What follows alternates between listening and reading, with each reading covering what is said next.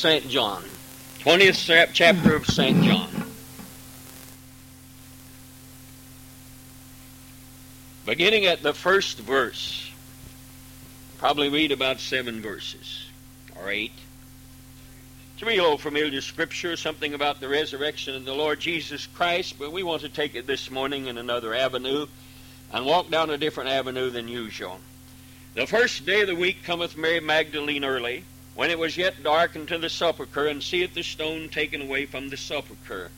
Then she runneth and cometh to Simon Peter and to the other disciple whom Jesus loved, and saith unto him, They have taken away the Lord out of the sepulchre, and we know not where they have laid him. Peter therefore went forth, and that other disciple, and came to the sepulchre. So they ran both together, and the other disciple did outrun Peter, and came first to the sepulchre. And he, stooping down and looking in, saw the linen clothes lying, yet went he not in.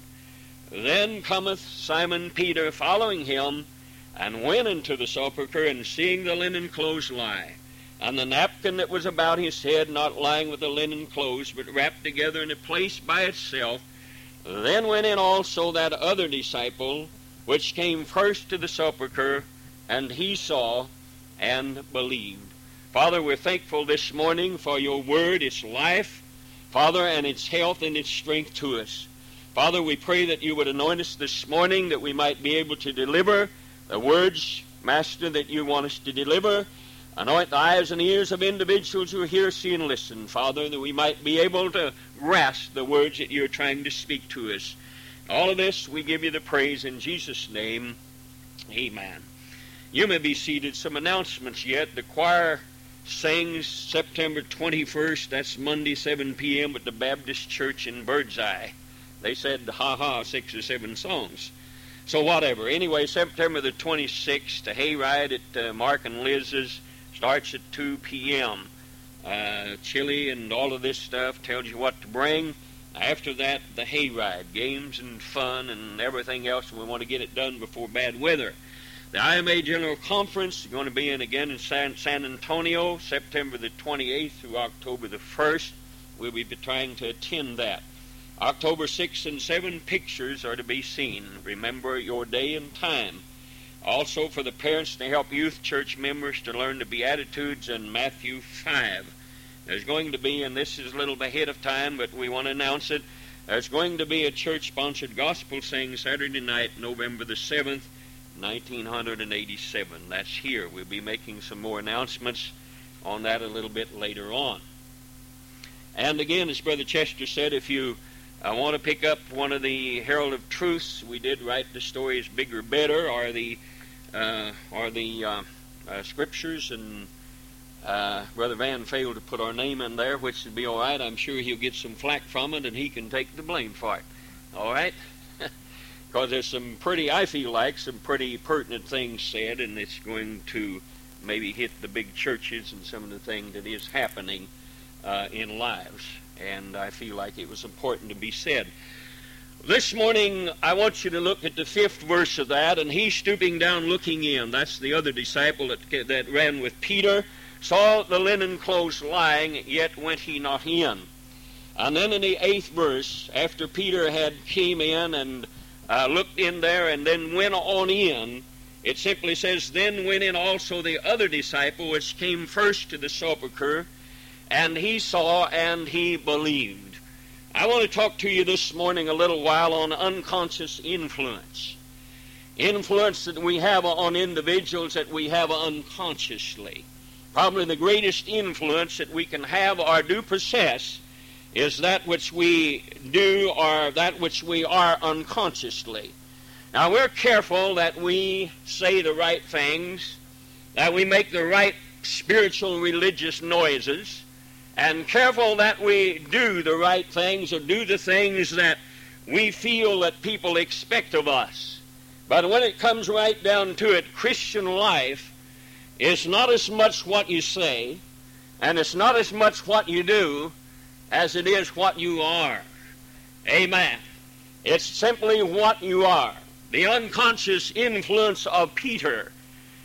caused this other disciple, who was later identified as John, to not stand outside the sepulchre. But Peter, not knowing he was radiating an influence on this individual, God using the impetuousness of Peter, and you'll always notice he was always a man that spoke quick and acted quick, and God used those attributes in order to influence this other disciple not to stand outside and look in, but the minute Peter came and was not satisfied to just stoop down and look in the sepulchre, Peter immediately went inside the sepulchre, and this unconscious influence that Peter did not even know that he was having on this individual caused this other disciple to come in to the sepulchre, and the Bible says, and he saw and he believed, simply because Peter exerted an influence, not by words, not by things that he said, or not necessarily by the actions, but because Peter was what he was. Amen? And I think this is probably what we need to learn. I have watched individuals all throughout ages of time that did not act like I wanted them to act, and they walked sometimes even contrary to the Scriptures. A lot of their humanity broke out time and time again, but there was something about what they were that attracted my attention. Not necessarily the things they said or the times they said it, or not necessarily the things they did, but just simply what they were at times when nobody seemed to notice, or they didn't know people were noticing what they were. And I ministered this on some time ago, about 9 years ago, just before my dad passed away. And I was relating some experiences that I had with him as a boy. My dad always had quite a temper, and he was always loaded down with trying to feed a family of 9 and all of this, and he was working almost day and night. And I have watched his life. Sometimes his life did not portray the life of a Christian. Sometimes things he said did not portray what should have been said by a Christian or by a minister. And all of this, and if I would have looked sometimes at what he said, or heard what he said, and if I would have looked at some of his actions at times, he could have had no influence upon me whatsoever. But those things were bypassed with the fact that as a small boy, I can simply remember times when I would be out playing on Sundays, and usually his days and nights were so taken up, but I could see the Sunday that he always managed to get off. And I can remember passing by the old chicken house, and I can remember hearing prayers coming from the very depths of a man's soul from inside, asking God to have mercy upon his life as he lived it sometimes unworthy, as he said things that shouldn't have been said in a moment of passion and in a moment of anger and a moment when the whole world was faced down upon him. There was something about that prayer that emitted from way down inside that the ears of this old boy heard, and he didn't know I was hearing that. But friend, I was not motivated necessarily by what he did, the actions he had, or the things he said. What motivated my life was what he was when the world was looking on and he didn't even know that they were looking on. It was an unconscious influence that was spreading out and moving and expelling from him, that was emitting and covering my life and my soul. I just thought, how many times have we judged individuals not by what they are, not by what they are, but by what they say. A lot of times in a fit of anger sometimes, or when pressures weigh down and we're short sometimes to the extent of humanity takes over, and we're judging their Christianity as to what they say, and then sometimes by their action. That, friend, we need to judge who humanity is by who they are, sons of a living God, called by the power of God. Now, I've heard a lot of people talk about some of the things that they have in their life, but God will use whatever nature we have. How many know that? that He doesn't necessarily always change our nature. He didn't change Peter's nature. Peter's nature was a nature of inquisitiveness. It was a nature of being impetuous and always speaking quickly and always acting quickly. And God didn't change that nature. He just reorganized it and rerouted it. Where old Peter's impetuousness was for the good of the kingdom of God. And where his quickness to speak, you notice Peter was always quick to speak. He said, "Thou art the Christ, the Son of the living God." He also was the first one to deny the Lord Jesus Christ when he said, "I don't even know the man." I want you to notice after all of that, it was not what Peter said, it was not what Peter did, but it was who Peter was on the day of Pentecost when he stood up, the first one to speak the gospel message. Unconscious influence of this man. And God reorganized this. He used that impetuousness of the Apostle Peter and transformed it and used that for some good. I've heard people say, and I've said it myself, and I've had people to say, because I've tried my best to work on it. I really have. Sometimes I don't do a good job of it, but I used to have a temper, and I've heard a lot of people say, "My biggest failure is my temper." Well, I asked God one time, "God, please take my temper away from me." And that was a mistake, because God said, "I won't take it away from you. I'll use it for good." All right? Now, a whole lot of us wants God to take our temper from us. But He said, instead of you rising up with your temper and hurting somebody else and accusing somebody else and letting that influence somebody else the wrong way, why don't you take that temper and you direct that to the evil that's in this world, and you direct that to the powers of hell, and I'll use a temper for some good. And did you know something? It doesn't take much for me to get mad at the devil. Amen? I mean, my temper rises real quickly when I watch him abusing somebody. When I watch one saint abusing the other, I know it is not the saint. I know it is God. It is the devil, and there's something in me that rises up real quickly to the defense. God has channeled my temper most of the time, as He can channel yours if you will let Him. That's not to say you're going to master that all at once. It's simply not going to happen. You grew in that thing. Amen? I mean, the bigger you got, the more you used it, and the quicker and easier it was for you to use it.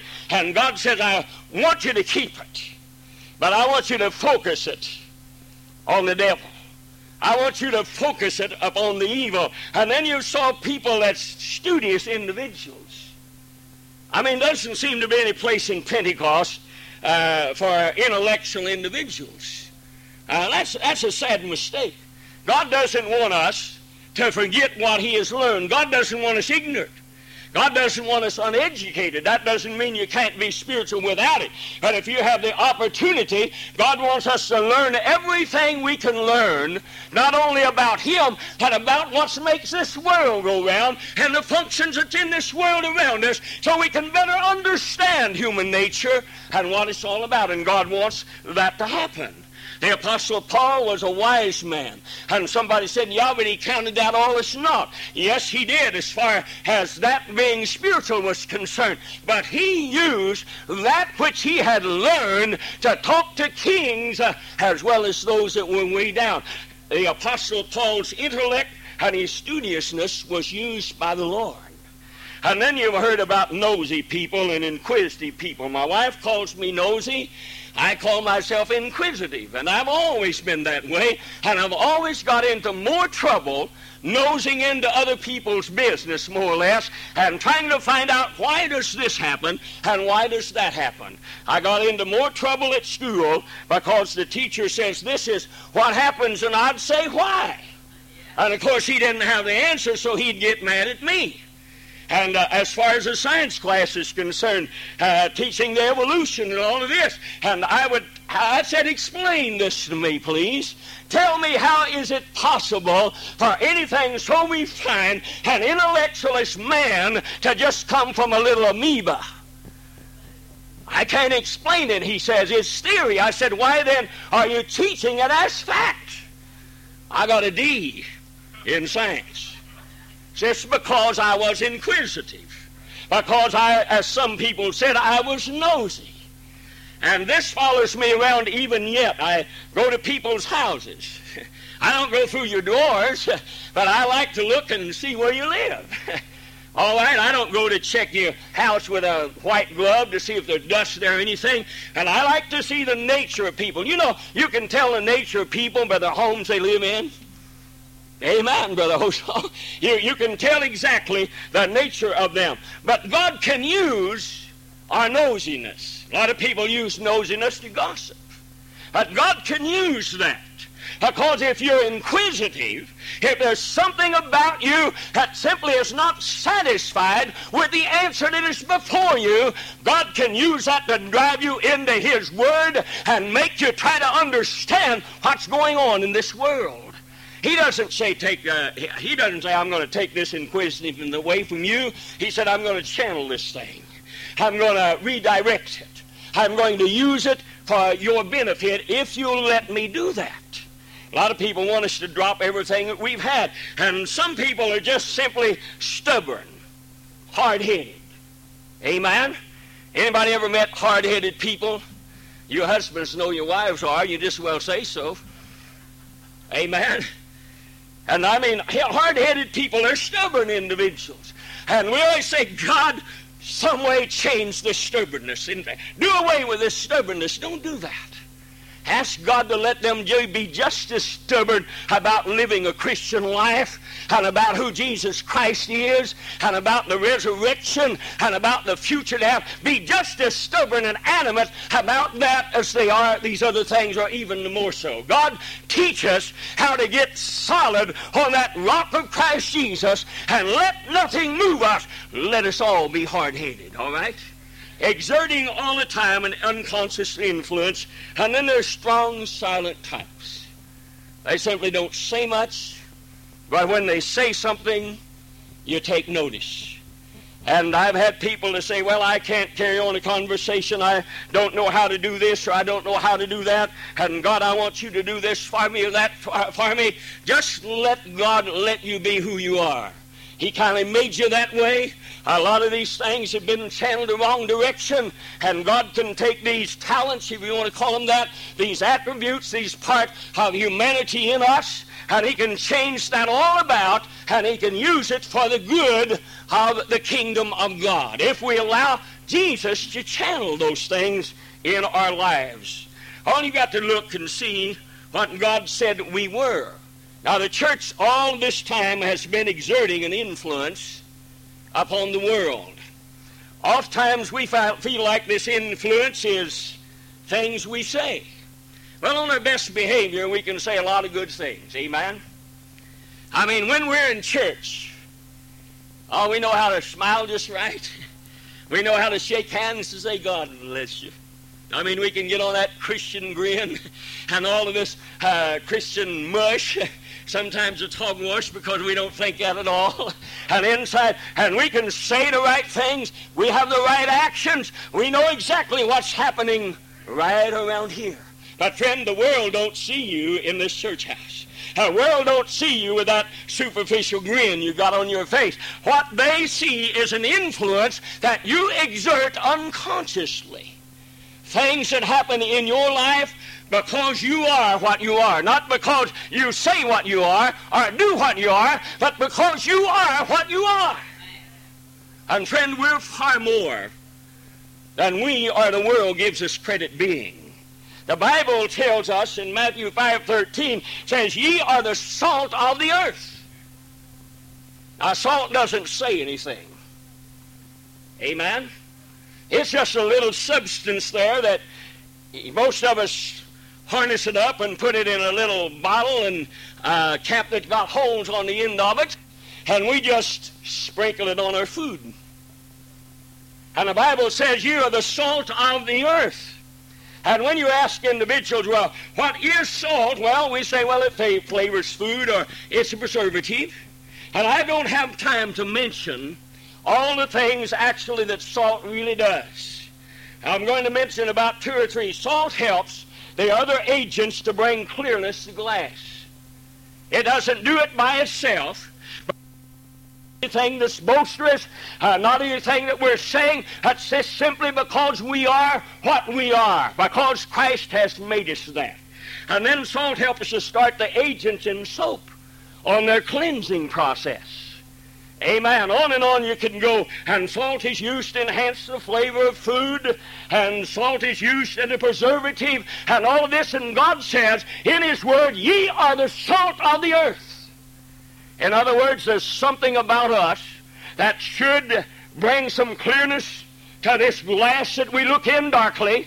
There's something about us that should penetrate and be used for the cleansing or bringing the individual to the cleansing flow of Calvary. There's something about us that should enhance the flavor of this God's Word in our life. There's something about us that should be a preserving force in this world today. And all the while, it is not what we say, it is not what we do, but it's who we are in the kingdom of the Lord Jesus Christ.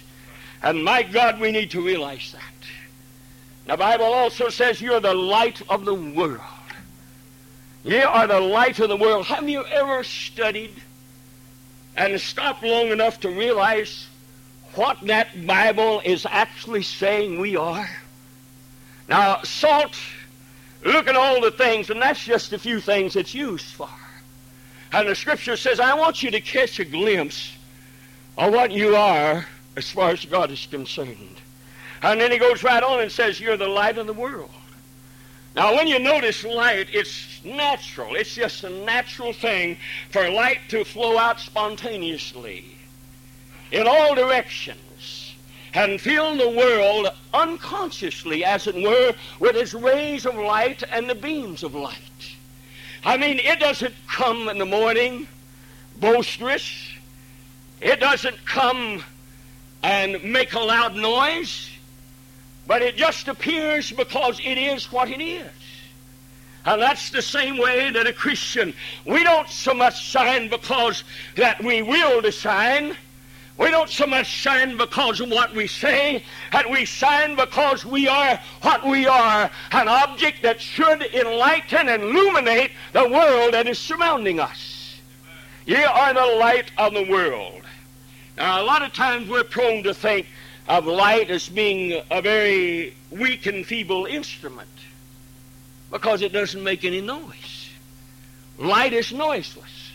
About the only noise you hear from light in here is maybe a roar of one of these fluorescent bulbs or whatever it is there. But as far as light is concerned, light would not wake you up in the morning at all unless it shined in your face. You notice an earthquake, for example, is more vigorous and it's more effective, seemingly, because when it comes, we hear it thundering, and sometimes it rocks whole continents and destroys lives. And the greatest work of man sometimes, when an earthquake comes, cities and monuments and temples are leveled to the ground in moments, are swallowed up in vast chasms, so to speak. And then tornadoes come. Great thundering black cloud forms a funnel and comes sometimes and destroys whole cities at a time. And we look at that and see how powerful earthquakes are, and how powerful tornadoes are, and how powerful hurricanes are. But we don't think very little of that soft, silent light that breaks forth on this earth every morning. It comes. And morning comes, and it comes every morning. We wake up to it sometimes. And if we're not waking up to it, we're standing there sometimes or driving or working when light suddenly appears. I don't think there's anything any more beautiful sometimes than to be awakened early in the morning and see the density of the darkness begin to disappear as light silently, but yet powerfully, as it invades the darkness and begins to dispel the darkness. And all it wants here is light. And we don't think too much about that light. And we don't realize that it is an agent many times more powerful than the largest earthquake, many times more powerful than the worst hurricane, and many times more powerful than the wildest tornado that comes. But let the light cease to come up in the morning. Let there be no dawn of the day. Let there be no sun that come and begin to heat some of these things. Just let light disappear from the face of the earth, and you'll hear cries of horror from the darkness. You watch beasts as they go frantic at the loss of the sun. You watch vegetable growth as it turns pale and it dies. And you watch the earth become colder and colder until the source of life of all creatures, which is the blood, is frozen and congealed. And the seas are frozen, and the tornadoes and the earthquakes and all of that are frozen in their caverns simply because there is no light. You see what I'm trying to say? It doesn't look like God's saying we're very much. And he says you're the light of the world. You're the only hope that it has. You're the only warmth that it has. You're the only thing that keeps this world from freezing and going into utter chaos. The very globe itself and the planets all have that lost their sun falls simply because there is no sun that comes up and there is no light. And friend, then comes the light. In the morning, such is light. And I like that. It revisits us in the silence of the morning. Doesn't come thundering. Doesn't come with a lot of noise. But you know it's going to be there. And that powerful agent doesn't make any shock. It doesn't leave any scars. It doesn't wake up an infant. And it doesn't startle anybody. And yet, it continually rescues the world from the night and from the chaos that's in this world. And I'm trying to look at this. And when Jesus was not ashamed to look at his small band of people and watch his church as it tries its best to penetrate the darkness, as he looks at them and said, you are the light of the world. And you don't come with a lot of noise. You don't come with a lot of thunder. You don't come with a lot of clouds. But if you're not here, if you don't appear, if the light doesn't shine, and all else is chaos and the world is in ruin, I'm going to say it again, friend. God knew that we was the only hope that the world had, the only heat, the only substance, the only light that the world has. And he looks at us this morning and he says, now, you are the light of the world. If you don't shine, if you don't create some heat, the world congeals. It dies. And everything else dies with it. The Christian is the light of the world because he shines. Insensibly sometimes, silently sometimes.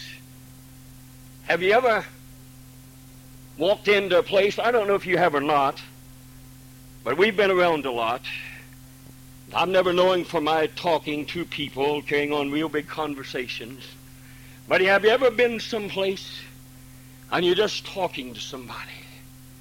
And then after you've talked for them a little while, they say, you're a Christian, aren't you? Now, they didn't say that because of any actions. They didn't say that because of anything you said. You didn't come on in a white charger. You didn't come on with a sword in your hand and demanding that they repent or they're going to die or they're going to go to hell. You just simply was who you are. You just simply was acting natural. You just simply was being what God had made you. And then they look at you and say, you're a Christian, aren't you? And you never tried to impress anybody. What had happened was the light just simply illuminated. It can't help itself. If you're the light of the world, that's what you are. And it can't help itself from illuminating. Sometimes, and there's nothing wrong with talking to people about their soul. There's nothing wrong with actions. But friends, sometimes just being what we are, just realizing who we are, and just acting the way God wants us to act as individuals would create more of a witness than all the words we could speak and all the right actions we could do. Just being what we are, and do that unconsciously. Just emit an influence. You're not trying to do it. You don't go to do it. I went to people's houses for the specific purpose of witnessing to them about the Lord Jesus Christ, and that I do. But I have met people and been people's houses, and I know some of you have, with no purpose in my mind whatsoever to talk to them about the Lord or to act in any certain way. But friend, I can't help but being what I am. And that influence is enough. If we are what God wants us to be, that influence is enough to cause people to look and know that there's something different about you. A young man, in closing, a young man that was in the church in Mount Vernon, just newly saved and filled with the Holy Ghost, and he had been a Catholic. He always wore a chain around his neck with a cross. He kept it on there. And he was an insurance adjuster, and he went to somebody's house one time, and he was making adjustments to the house, and some of the stuff had been destroyed, and all of this. And he had asked, he said, how do I witness? He said, I just don't know. I just don't know how to witness. I can't say much. My job demands a lot of my time. I might get in trouble if I go someplace and start witnessing about the Lord and doing my business. And all we told him was just to be what you are. Just be what God wants you to be. And this man was there, and he was doing his job just like he always did. He said, I might have been a little bit more lenient for them, seeing some of the things. But he said, these people didn't know me from Adam. And he said, I talked a while and completed the form and all of this and the stuff that was wrong. And just as I'd getting ready to leave, the individual said, Bill, you're a Christian now, aren't you? And he said, yes, I am. And he said, how did you know? Because of this cross that was on around my neck? And he said, no, we didn't even notice the cross. He said, we just noticed something about you. He kept on. He said, was it something I said? No. They said, it wasn't something you said. Was it any way acted? No, it wasn't any way you acted. It's just simply what you were, that we saw there was something about you. And I thought, my God, what a witness. What a witness, just to realize we don't have to make up a lot of things to say. We don't have to worry about what we're going to say or how we're going to act before people. Just get a hold of God and exert an unconscious influence before them, like Peter did. Whenever he went in, he couldn't be stopped. He was too nosy and he was too impetuous to stop there and look in that tomb. This man wanted to know whether the body of Jesus Christ was in there or not. And because he wanted to know, this other disciple that stood outside, Peter didn't say, come on, boy, let's go in. Peter was just being who Peter was. And this other disciple, who was John, went in, and the Bible says he came first, he saw, and he believed. Now, I'm here this morning to challenge you to be what God wants you to be. Don't look at me and say, I want to be like him, or I don't want to be like him. Don't look at somebody else who is very talkative. You ever notice talkative individuals? Some people just know how to talk. My wife really knows how to talk. Amen. She'll listen to this tape, but she knows that. My wife really knows how to talk. She can carry on a conversation with anybody. But when I get my business discussed, or a few words I've got to say, I'm done. Unless somebody else asks a question. But some people can just simply talk. I mean, it's like this all the time. There's yakety, yak, yakety, yak, yak, yak. And I thought, my God, can you move that talkative spirit out of them? And God don't want that talkative spirit out of them. He just wants to move that and let them talk about something good. Not somebody else. Not a lot of foolish things, but use that tongue. Ladies, use that tongue. Men, use that tongue. And use it for God. Let him harness these things that we claim are human nature. Let him harness them. And let him use them. And friend, he will put the bridle on you if you let him. Amen. But you have to want to be bridled. All you that have been on the farm know that if an old horse don't want to be bridled, you've got your work cut out for you. It's just simply impossible for you to do it. You have to call for some help. But we're exerting. Now, another thing in closing, and I don't want to leave that out. When John was asked, John the Baptist, when he said and confessed that he was not the Christ, And they asked him, "What then? Art thou Elias?" He said, "I'm not. Art thou a prophet?" And he answered them, "No." And then he said, "Who art thou? That we may give an answer to them that sent us. What sayest thou of yourself?"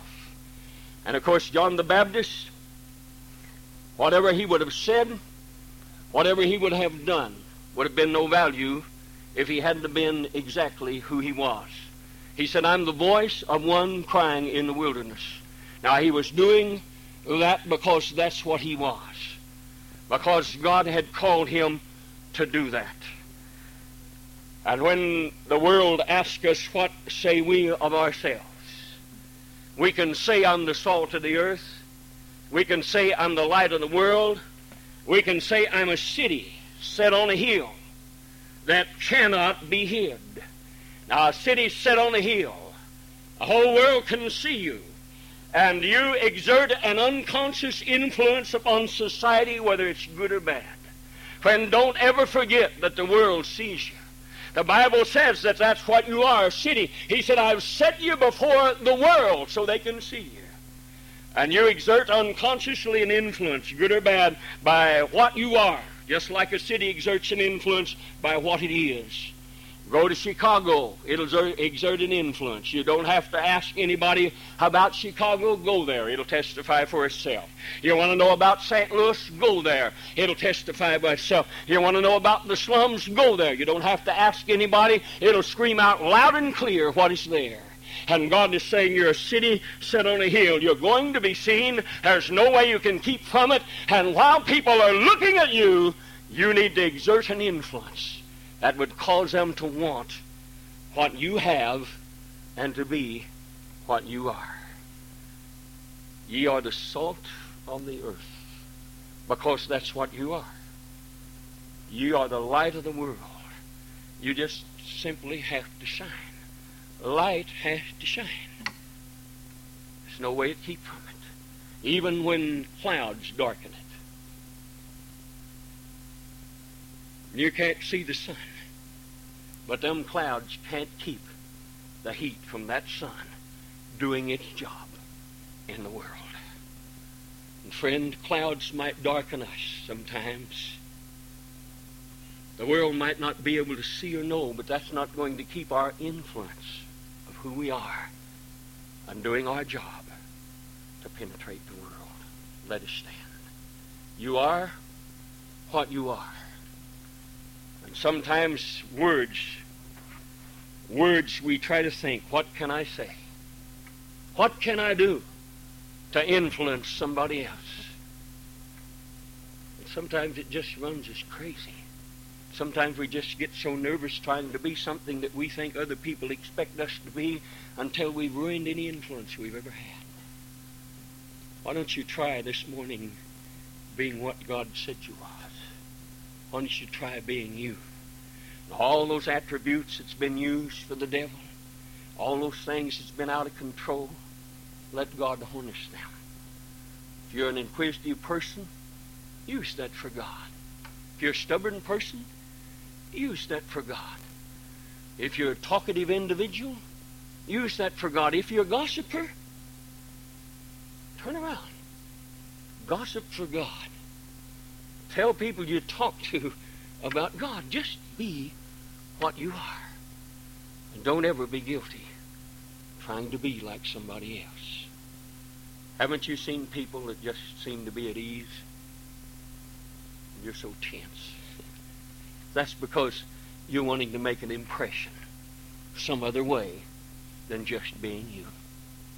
Don't change, friend. Not after God has made you. Father, we thank you this morning for the gift of God, which is eternal life. Master, some way lodge within our heart and life that good things have happened to us. You've been merciful and kind and just. And we want to just be who we are. Not what we say, not what we do, but just because we are. God, let us shine. Let us be salt. And let us be a city that's set on a hill. Guide our paths to the remainder of this day. Bring us into your presence tonight. We'll thank you for it. Amen. As far as I know now, Brother Dion Turner is supposed to be with us tonight.